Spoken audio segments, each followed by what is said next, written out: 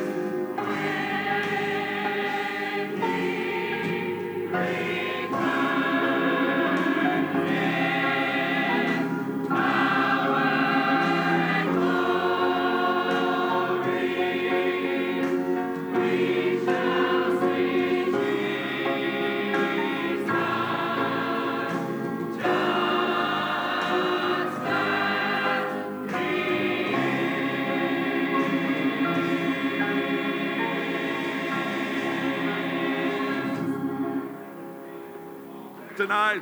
As the choir comes down, let's shake hands when we all get to heaven. Shaking hands with everyone around as they come down now. Greet all those friends.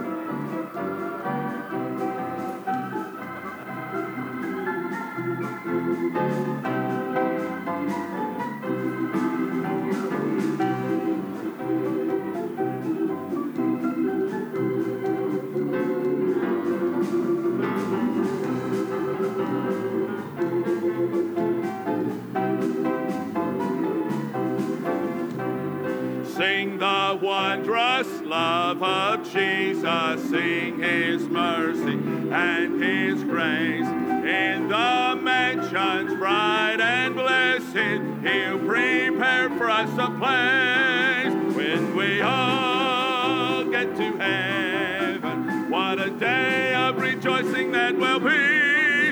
When we all see Jesus, we'll sing and shout the victory. Now we're going to do that last verse. We're going to get everybody involved this time. Now, you got an option. We sing this last verse and we get happy about it.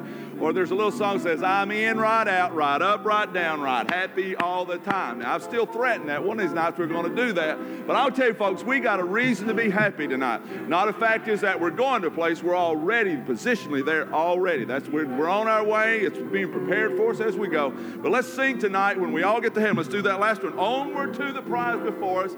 Clap your hands. Get happy tonight. Come on. We'll help you all to get going together too. Ready, sing. Onward to the prize before us. Soon His beauty will behold. Soon we shall tread the streets of gold when we all get to heaven. What a day of rejoicing that will be when we all see Jesus. We'll sing and shout the victory on the chorus when we all get to heaven. What a day of rejoicing that will be when we all see Jesus. We'll sing and shout the victory. And all the people said, amen. Good. Let's all be seated now. We're going to ask Tara. She'll come now and sing for us.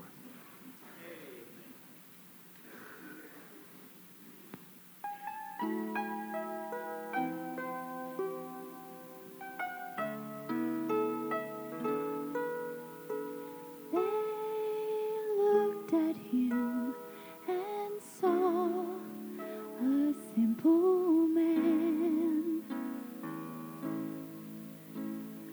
a carpenter with healing in his hands. They saw him calm the sea and heal a dying man. They saw, but could they reach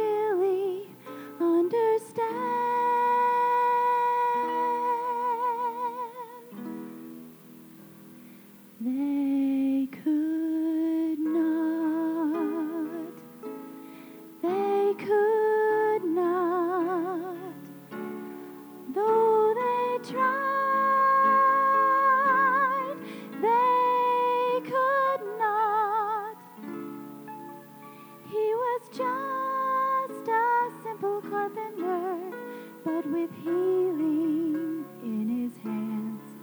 And could they really understand? They could not.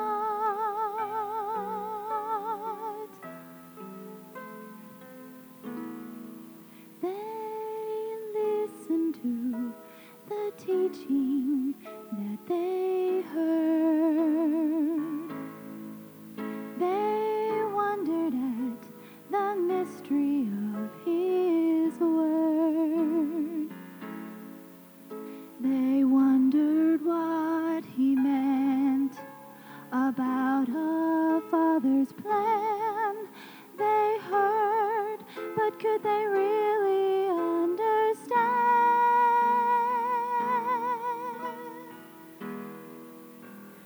They could not. They could not. Though they tried, they could not. They listened to his teaching about a father's plan. And could they really understand? They could not.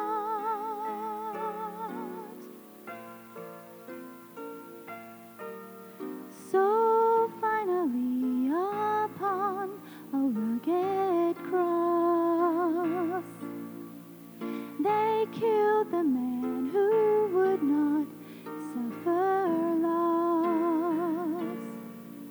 And when at last they took what so willingly he gave, he died, but could they keep him in the grave?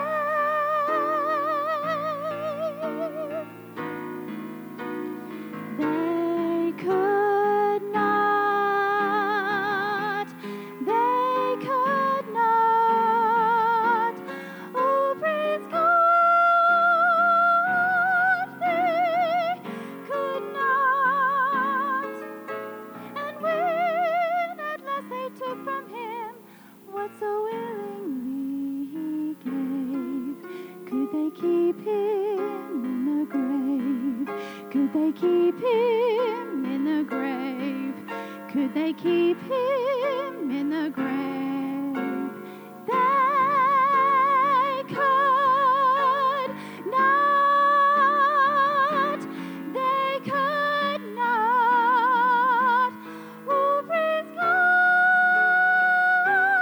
they could not. And when at last they took from him what so willingly he gave, could they keep him in the grave? Could they keep him in the grave? Could they keep him in the grave? They could not.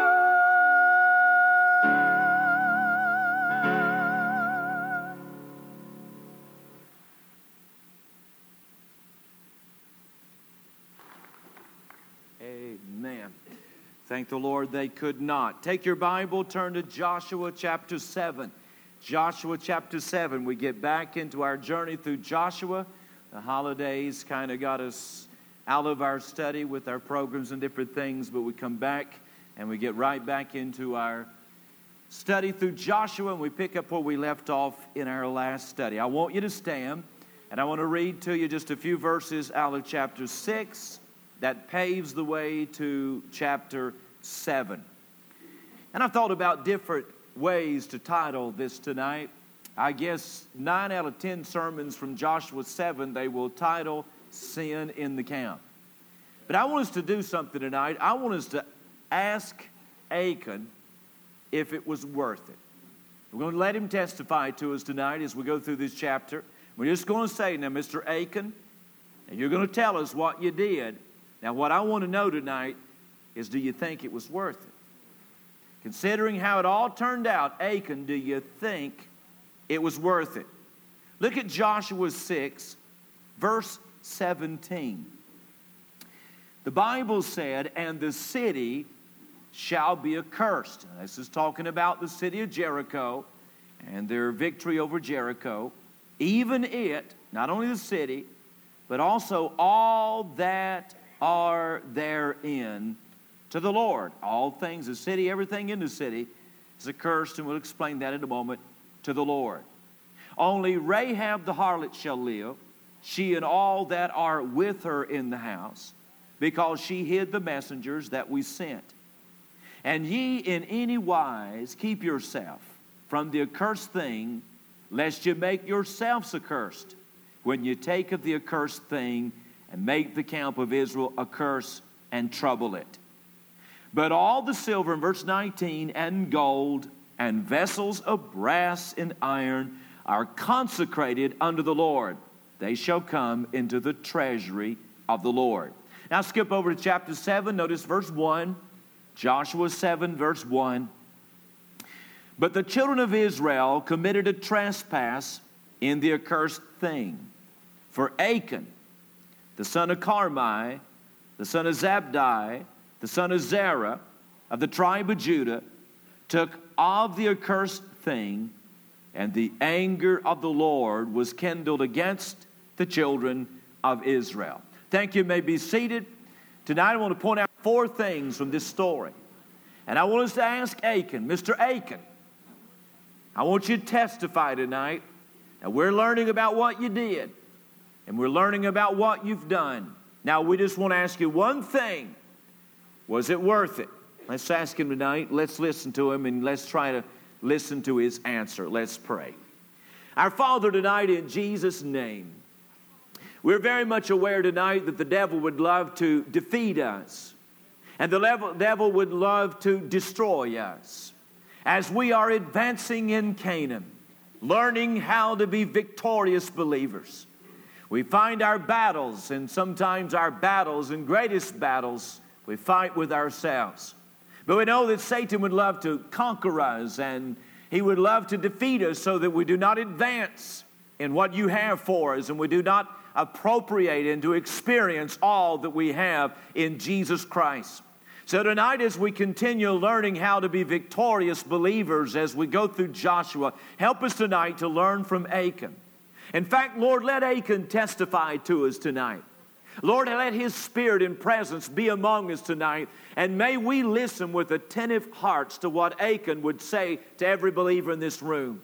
So we submit ourselves to you now, and we ask you to speak to my heart as well as each one in this room. May we all learn from the story and the testimony of Achan to us tonight. And we'll thank you and praise you, for it is in Jesus' name we pray and ask these things. Amen. The backdrop to our text that I read to you just a moment ago in chapter 6, verses 17 through 19, is the victory at Jericho followed by the defeat at Ai.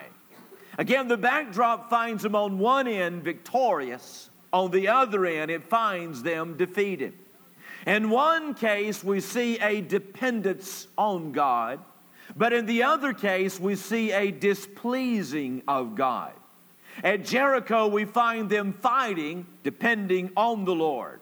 But at Ai, we find them fighting, but they are displeasing to the Lord.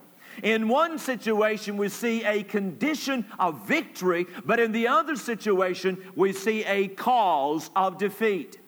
And when I think about both of these cases, their victory at Jericho and their defeat at Ai, I would say this, that who would have thought it? In both cases, who would have thought it? When you think about their victory at Jericho, in our last study, we thought about the walls of Jericho, how they came tumbling down. Who would ever thought that they would be victorious in the circumstances and in the maneuvers and the manners in which they approached the battle? Who would ever thought they would be victorious against the massive walls of Jericho to begin with? And then who would have ever thought that they would be victorious by simply doing nothing but by marching a total of 13 times around the city and then just shouting about it? Who would have ever thought it? But yet they were victorious, and God gave them a great victory. But then when you come to Ai, who would have ever thought they would have been defeated? In fact, you'll read chapter 7 and you'll find that the spies went out and they came back and said, look, this is no big deal. This is easy pickings for us. And of course, they're feeling their oats now. God has given them victory at Jericho. But they come back and said, look, there's no use sending the whole army out there. 2,000 or 3,000 at the most. No big deal. We can take them in just a matter. It's a very easy thing. And so 3,000 men go out. Just a small portion of the army that's been victorious at Jericho go out against a much smaller foe, nowhere near the enemy they have just conquered, and they go out against this foe, and before they know it, they are running for their lives, and they end up with 36 casualties, and you read about that in chapter 7. Who would have thought it? Who would have ever thought they would have been victorious at Jericho, but who would have ever thought they would have been defeated at Ai? Again, you have two stories. You have victory at Jericho, you have defeat at Ai. Well, you find at the heart of the story here is a man by the name of Achan. And as you go through the chapter, you learn that he was of the tribe of Judah. You'll learn that he was of the family of the Zarites, and he was the son of Zabdi.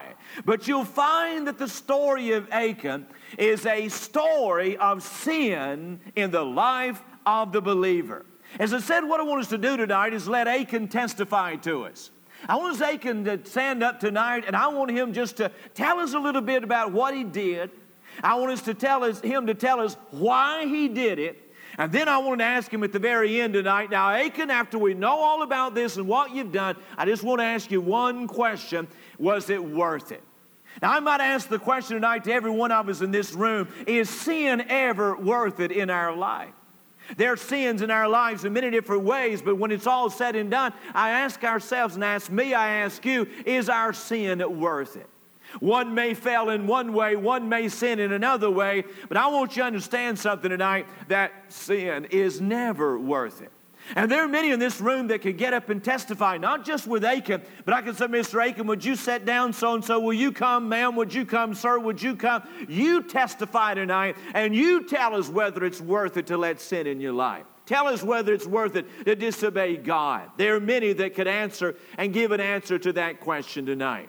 Well, I want us to look tonight at Achan, and we find that his sin revolves around certain items. There was a Babylonian garment, there was 200 shekels of silver, and there was a wedge of gold. His sin revolves around those items. So understanding that, I want us to build our message around those items tonight. A Babylonian garment, 200 shekels of silver, and a wedge of gold. Let's build our thoughts around those items tonight and consider 4 of them, and then we'll ask Achan tonight if it was worth it. The first thing that I want to point out to you in the story is what I call consecrated items. When you look at the story, you find there are items that are consecrated to the Lord. You'll find in verse 18 that these things are called a curse. Look in verse 17 or verse 18 of chapter 6. We read it a moment ago. And here is the word of God to them. And ye in any wise keep yourself from the accursed thing. There's the first time they're called accursed. When lest you make yourself accursed, when you take of the accursed thing and make the camp of Israel a curse and trouble it. Now these items that we're talking about tonight are items that are described in verse 18 as being accursed things or accursed items.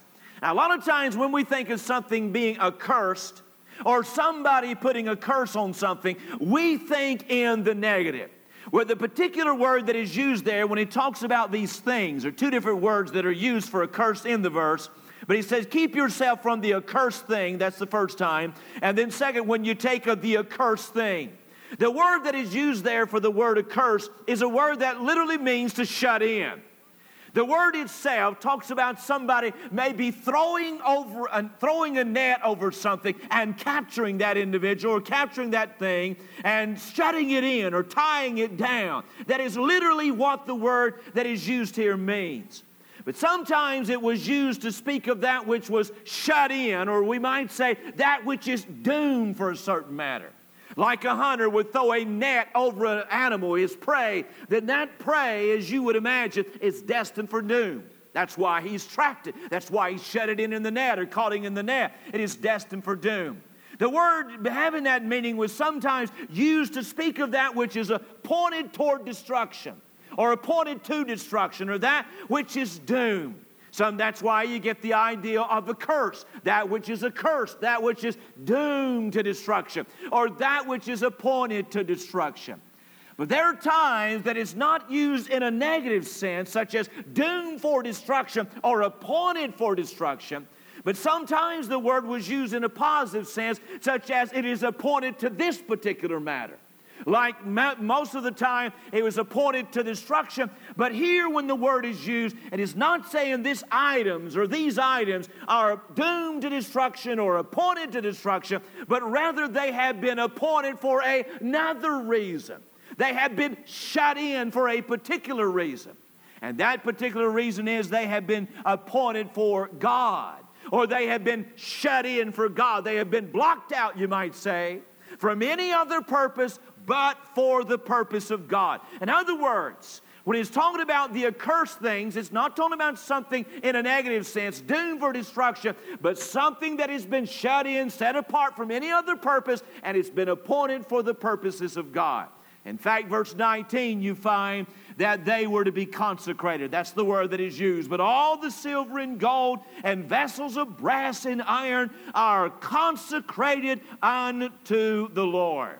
And the word consecrated, when you're talking about consecrated, you're talking about that which is set apart from any normal use, and that which has been set apart unto divine use, that which has become holy because it is set apart unto the Lord. What he's saying when he talked about the accursed things is there are things that are consecrated to God. They're shut in to God. Everybody else is shut out from them. They don't belong to anybody else. Nobody gets them. Nobody has them. They belong to God. They are consecrated and set apart unto the Lord. So they are consecrated items. Well, when I think about this matter of these items, a Babylonian garment, consecrated to God, 200 shekels of silver, consecrated to God, and a wedge of gold, consecrated to God, it reminds me that oftentimes in the Bible you find things that God shuts in, we might say, to himself. He says, kind of puts a wall around them or a boundary around them and says, wait a minute, these are mine. These belong to me. It's a matter of consecration. You find garments consecrated to the Lord, utensils consecrated to God, buildings consecrated to God, set apart not to be used for any other purpose but for God. They belong to him. But you'll also find in the Bible that people are consecrated to God. I'm to be consecrated to God. You are to be consecrated to God. Now you take the matter of consecration. These items were consecrated to God. But just like these items were consecrated to God, me and you, or you and me as a believer, we are to be consecrated to God. Now you say, Brother Ken, what is consecration? Let me just point out two things about it that I learned from these items. For one thing, I find that consecration is a commanded matter. Again, this is what God said to Joshua. He said, everything in that city is mine. Just like you would shut in something or throw a net over something, and that which you were just like a hunter saying, this is mine, this is my prey, I've caught it, this is mine, belongs to me. I want you to give the whole city, set a net about it, shut it in, it's mine.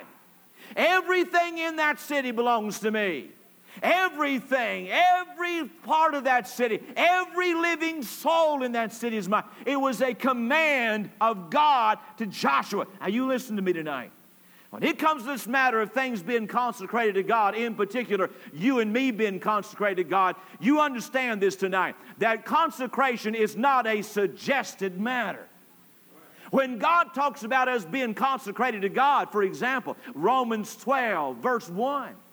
And you know the verse. I believe it's on the screen. Romans 12, verse 1. The Bible said, Romans 12, I beseech you therefore, brethren, by the mercies of God, that you present your bodies a living sacrifice, holy, acceptable unto God, which is your reasonable service. Now, that's not a suggestion. When God says present your bodies a living sacrifice, when God says consecrate your life to God, that is not a suggestion. That is a command. And I would say to everyone in this room tonight, and I point my thumb back as I point my finger to you, that if we are not consecrated to God, we are living in disobedience. But this is a matter that has been commanded of God, he said, consecrate it all unto me. It is a commanded matter. But second of all, it is a complete matter.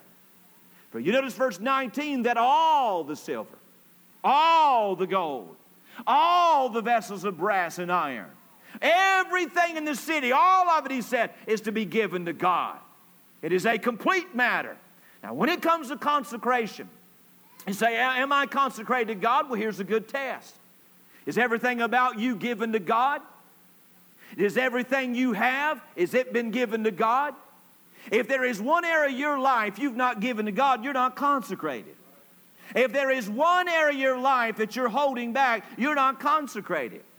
If there is one thing you would not do if it was God's will for your life, then you are not consecrated. For you see, consecration not only is a commanded matter, it is a complete matter. It means giving everything to God. To be consecrated to God means that I have been shut in, shut out from any other purpose but for God. That everything about my life, everything I own, everything I am, my plans, my future, my goals, my dreams, my ambition, my career, everything has been given to God. My family has been given to God. My children has been given to God. My house has been given to God. My paycheck has been given to God. It's a complete matter. That's consecration. And if there's one area of our life that we have failed to give God, listen, God is wanting more than just 10%. Now, He may ask for 10% out of our paychecks on Sunday, but I want you to understand something. The truth of the matter is, He really wants 100%, but all He asks us and requires us to give back is 10%. But every penny of it belongs to God. Amen? God wants more. I'm not talking about just money now. He wants more than 10% of our lives. He wants more than 50%. You say, hey, man, I've given 50% of it to God. I'm doing better. I'm doing good. I'm doing better than the average. Now, you may be doing better than the average, but you're not being obedient. I've given 75%, Brother Ken. Don't I get a bronze star? I may give you a star, but God won't give you a star. Because the only way you're going to get anything from God by reward for consecration is He's got 100%. I love Civil War history, and I was reading not too long ago a story about President Jefferson. It was really when the states had just begun succeeding, and it was really before war had begun to break out. But President Jefferson had been recently elected as president of the southern states, and he drew up a map and sent it to President Lincoln. And this map showed states that he felt should be recognized as being southern states. And he said, here's what we'll do. In fact, what he was saying is, Mr. Lincoln, from these states are yours, and these states belong to me. And if you'll accept that, then we'll get along just fine. We'll have two governments, the north and the south and whatever. Well, Mr. Lincoln looked at the map, and it said that he turned to those in the room and said, gentlemen, this government wants it all.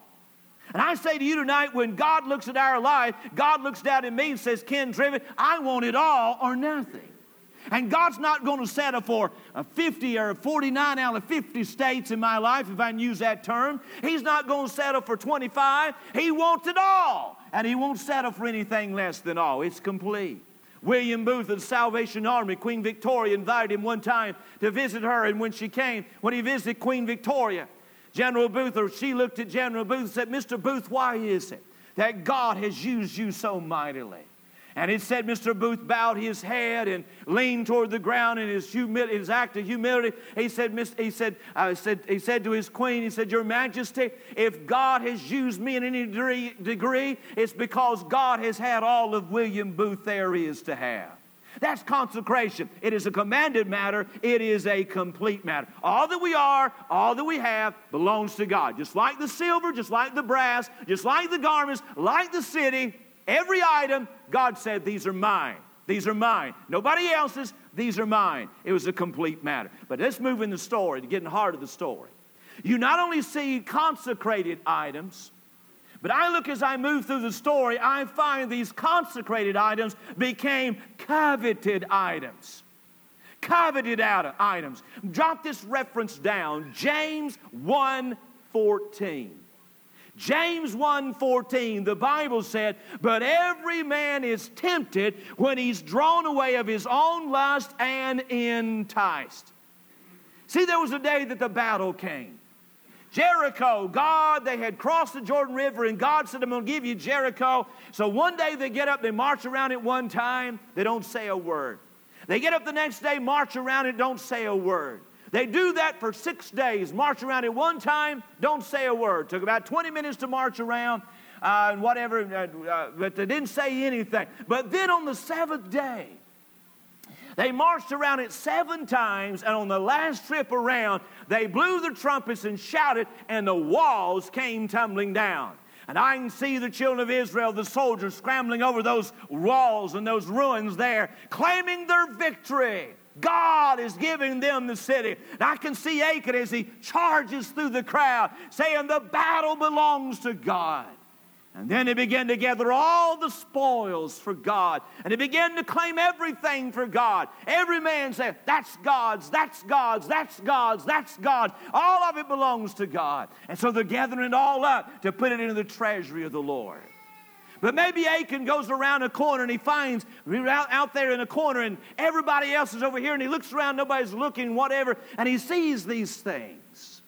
And the Bible said that he began to covet those matters. You see, the greatest battle that Achan fought that day was not the battle of Jericho.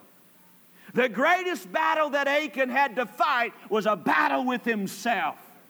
Now, I want you to listen to me tonight. The greatest battles we fight in life are not our Jerichos.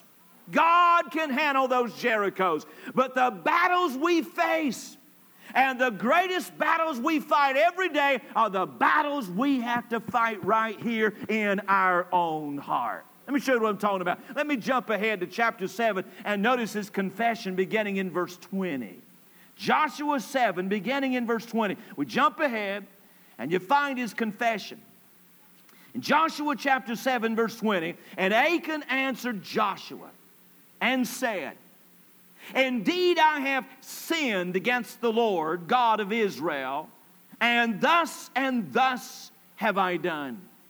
When I saw among the spoils a goodly Babylonish garment, and 200 shekels of silver, and a wedge of gold of 50 shekels weight, then I coveted them, and took them, and behold, they are hid in the earth in the midst of my tent. Now, in that one verse alone, verse 20 and 2 verses, verse 20 and 21, you find the steps that leads to sin in the life of the believer. Are you with me now? I want you to follow me. I want you to notice, first of all, what Achan desired. Notice what he desired. Verse 21 said that he coveted those items. He found them. Maybe he's going through some ruins or whatever there, and he comes upon them. And there it is, a beautiful coat. I'm talking about a beautiful S&K garment. And he finds it there. And he says, hey, that looks like a 42 regular. That'll fit me. Just in case you want to know what my size is. Amen? 36 waist and 30 hem. But he said, that looks like about my size. And he says, man, look that. And so he sees these items. And the Bible said he coveted them. Now, the word covet there simply means that he desired them. He saw something he liked. He saw something that appealed to him. He saw something that got his attention. He saw something that began to lure him. That's what he saw. I think about what a statement James made, and this is a powerful statement. In James chapter 2, it talks about, and I read it a moment ago, every man is tempted when he is drawn away of his own lust and enticed. Those two words, drawn away. Every man is tempted when he is drawn away. That is a fisherman's term. The words drawn away come from a fisherman. For example, when you go down to the lake and you're going to catch you a bass, when you go down there, you get all your fishing equipment and whatever, and you have your hook, and you're sitting on the bank, and you want to catch a bass or a catfish or something like that. Let's go catfishing tonight. And so we'll go down and sit on the bank. We're going to try to catch a big old channel cat out of the river over here. One of those that'll bring us to our knees, and one of those we can brag about for 6 months. So we get down there, and we're going to catch that big old blue cat. We get our pole, we got our hook, got the right size, and we take that hook and we throw it out in the water. And we think, now Mr. Catfish is going to come along and he's going to get that hook and I'm going to pull him in.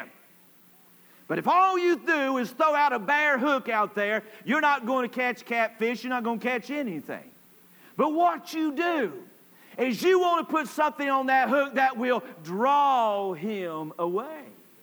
You want to put some chicken livers on it. I mean, hang 3 or 4 chicken livers on that thing. Amen? Isn't it great to get your hands down in a big old pail of chicken livers and hang them down on that? And when you do, it's amazing. What you wouldn't do at home, you go down there to the lake and you got chicken livers all over your hands and you're wiping your mouth and stuff like that. But you hang those chicken livers on the hook, or a big old cheese there, and he's swimming along just minding his own business, and all of a sudden something gets his attention. Something that draws him away. It's chicken livers. And he begins licking his mouth. Chicken livers. I hadn't had chicken livers in a month. And he sees those chicken livers and they pull at him.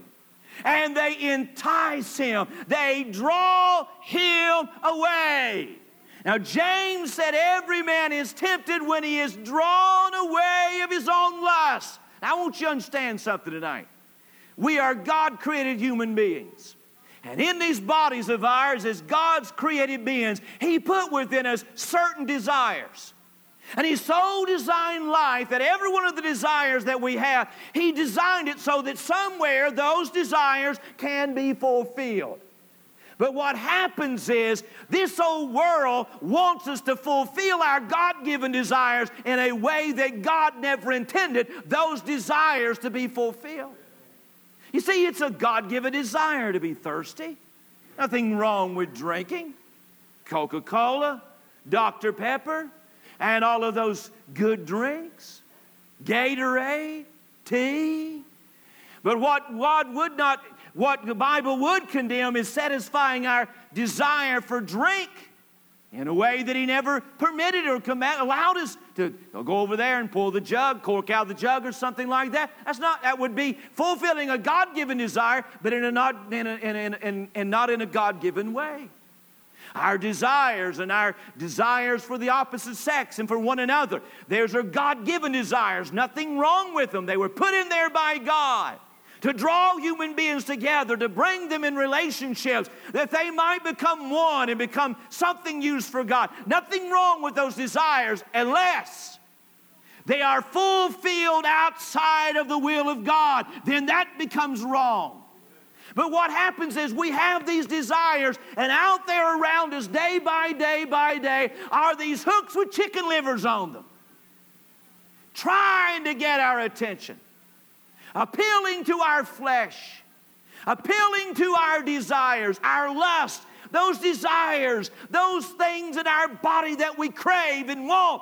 And what happens is the world is dangling those things out there to draw us away, to get us to fulfill our desires outside of God-given way. That's what happens. What he saw, what he desired, he coveted, it appealed to him. But second of all, here's where the sin came in.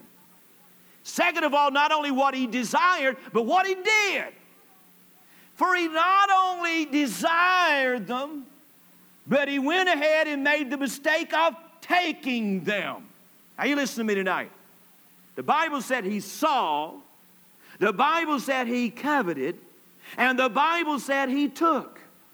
Now I want you to understand me tonight. When he saw, he hadn't done anything wrong. He hadn't sinned when he saw. In fact, he hadn't sinned when he coveted. Now, what if you came upon a beautiful Babylonian garment? Would you not think, boy, buddy, I would look good in that. Could you see me in Sunday school wearing that?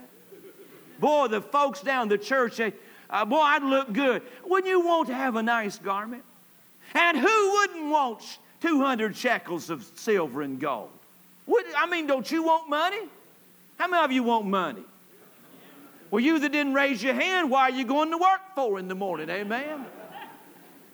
Well, these are things we want and things. And when he saw them and he desired them, he really hadn't done wrong then. But I'll tell you when he committed sin, when he yielded to his desires, when he yielded to his temptation. It is not wrong to be tempted. It is not wrong to be tempted. We are going to be tempted. You say, not me, it doesn't bother me. Then please, somewhere, Glenn, go out there and find a shovel and let's bury them now before they start stinking. Because if you're not bothered and there's not things that pull at you and tempt you, you're dead. Can I say it again? You're dead. You stink, you're rotten, you're dead. You ought to be buried because you're not human. You don't have desires. All of us have things that pull at us. What may tempt you may not tempt me. What may tempt you may not tempt you. But every one of us battle with them. And every day there's something out there that makes us, it draws us and pulls at us and whatever. The temptation is not sin. It is the yielding to the temptation that is sin. It was a coveted item. But let me give you a third thing about the story. Not only do you see these consecrated items becoming coveted items, but thirdly, they became concealed items. Look in verse 21 of our text. In Joshua 7, verse 21, again, he's given his confession, and he says, he said in verse 21, I saw, said in the middle of the verse, I coveted. He said, thirdly, I took them, and notice, and behold, they are hid in the earth in the midst of my tent, and the silver that is under it. You see, he concealed his sin, or he hid these items. They were consecrated items. He coveted those items, he took them, and then he concealed them. One thing led to another. Now let me just point out two brief things about what he did, the concealing of these items. For one, I think about the familiarity of his actions. Now what do I mean when I talk about the familiarity of his actions? Is that not the norm when you sin to try to cover your sin? Is that not the norm in all of our lives? Is that not how we normally sin? We sin and try to cover that sin. Say, no, I sin. I want everybody to know I sin. No, you don't. When you do wrong and you disobey God, you usually try to hide it. You don't want anybody else to know about it. You don't want anybody else to find out about it. It's the familiarity of his actions. That's what we normally do. When we sin against God, we try to hide our sin. When we sin against God, we try to conceal our sin. When we do wrong, we try to hide it.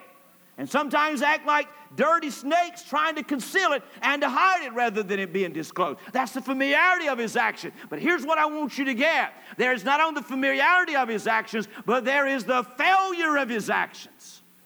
He hid them, tried to hide them. But look at chapter 7, go back to verse 10. Verse 10 now, here they've been defeated at Ai. They go out, about 3,000 go out and they get whipped. 36 of them get killed. They come back, and Joshua, he doesn't know what to say.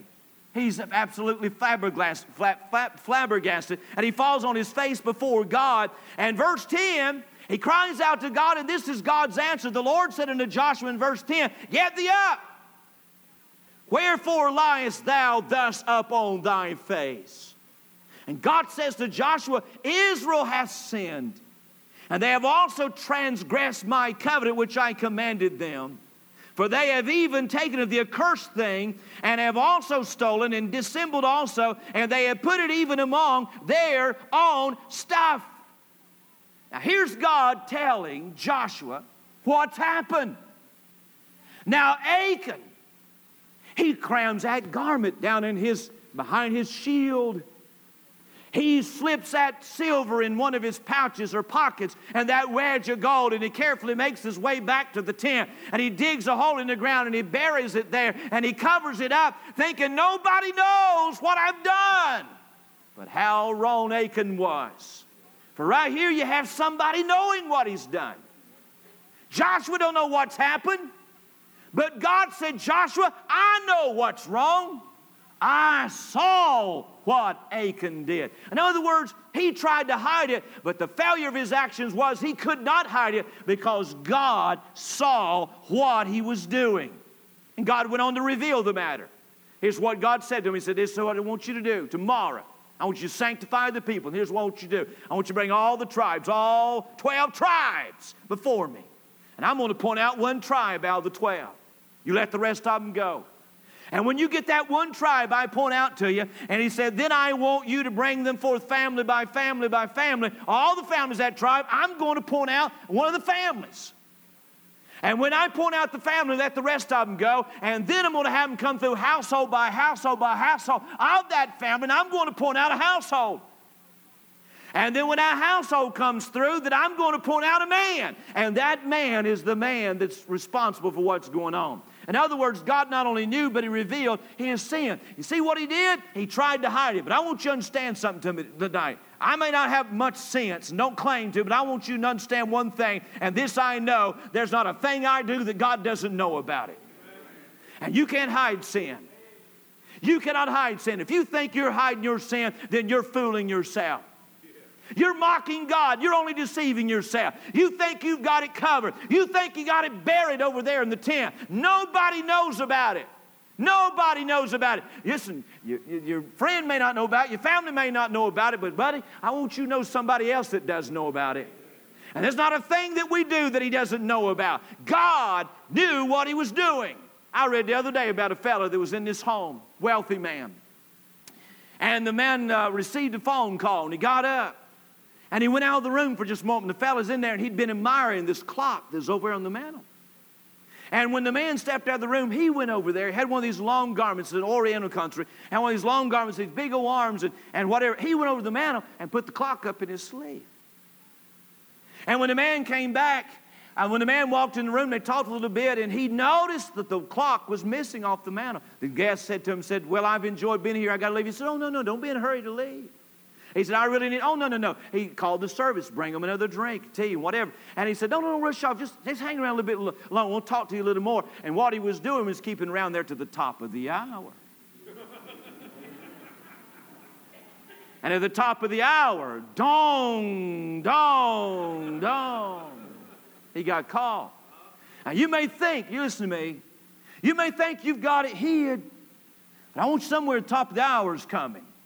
God knows what we do. God knows how we live. God knows our sins. He knows whether we're right or wrong. And you may hide your sin from man, but you cannot hide your sin from God. It was a concealed items. But let me give you a final thing.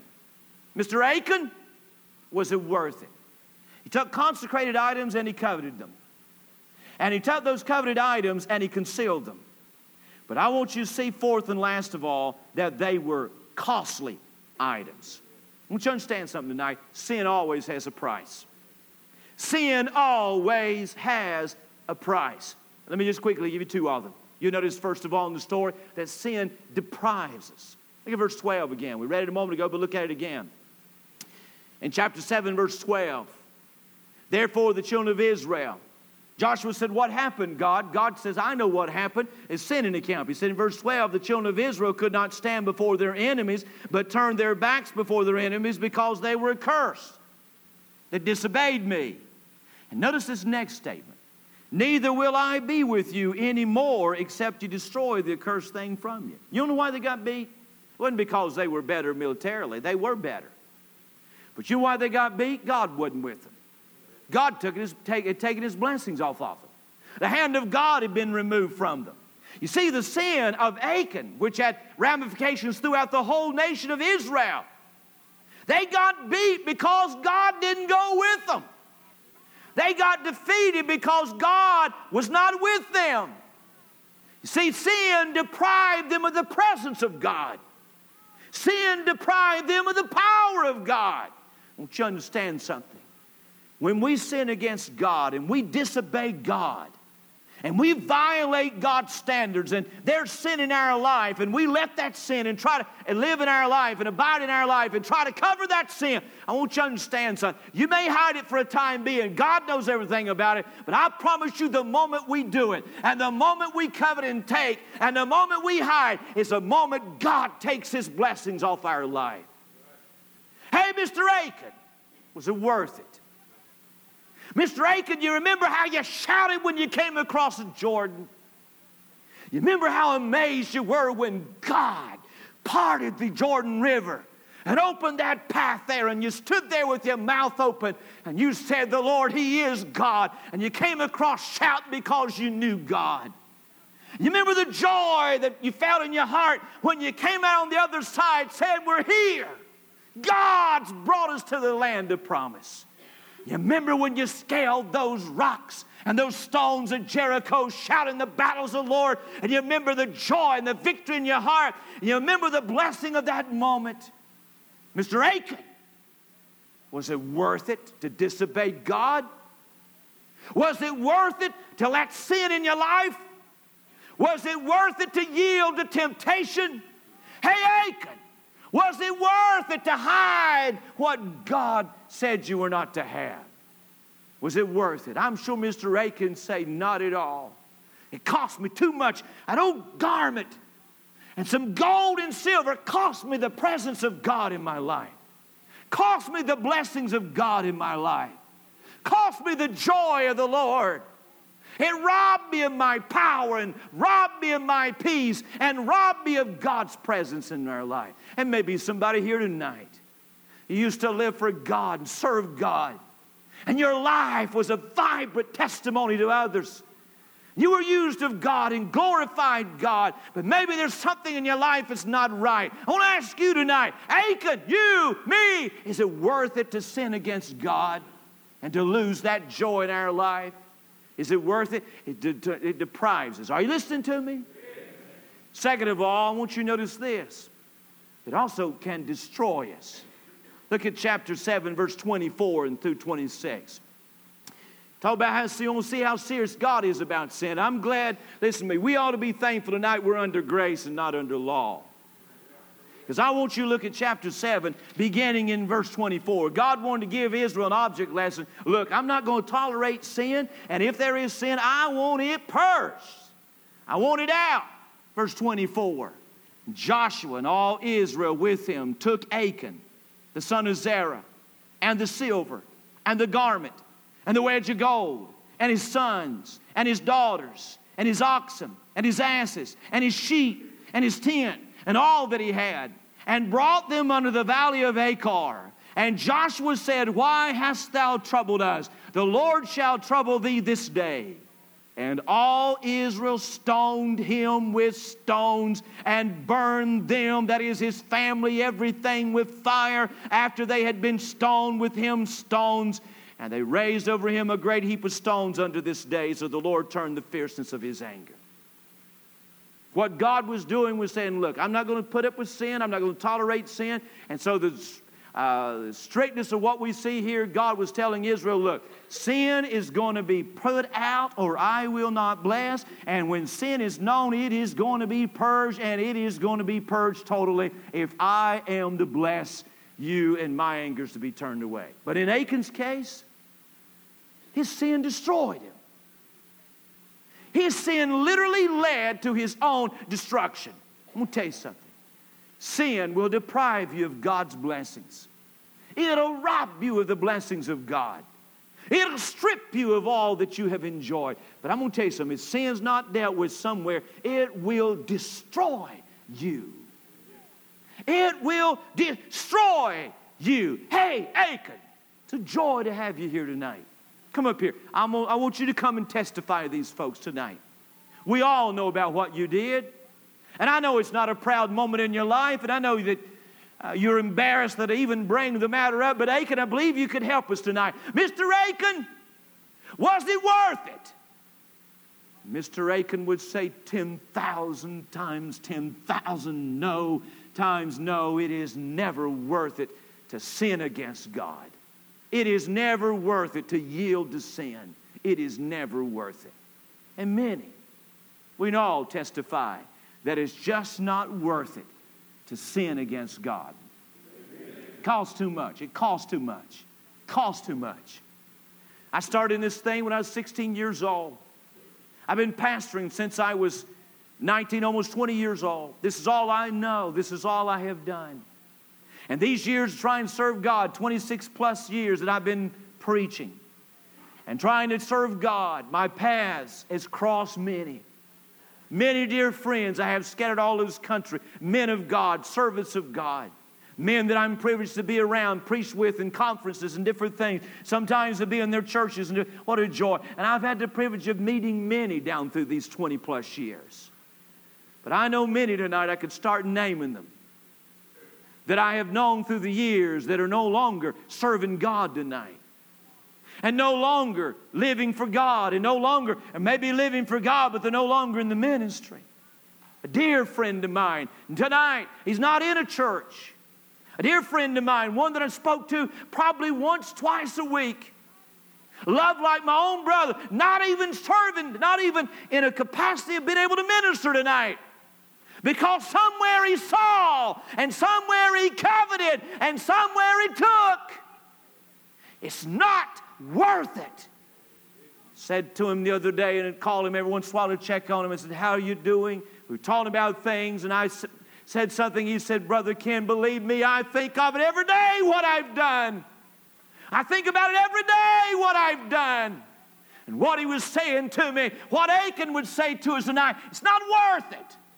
Oh, there might be something out here that looks a little better, greener pastures and something will pull at our flesh. But I want you to understand something. It's not worth it.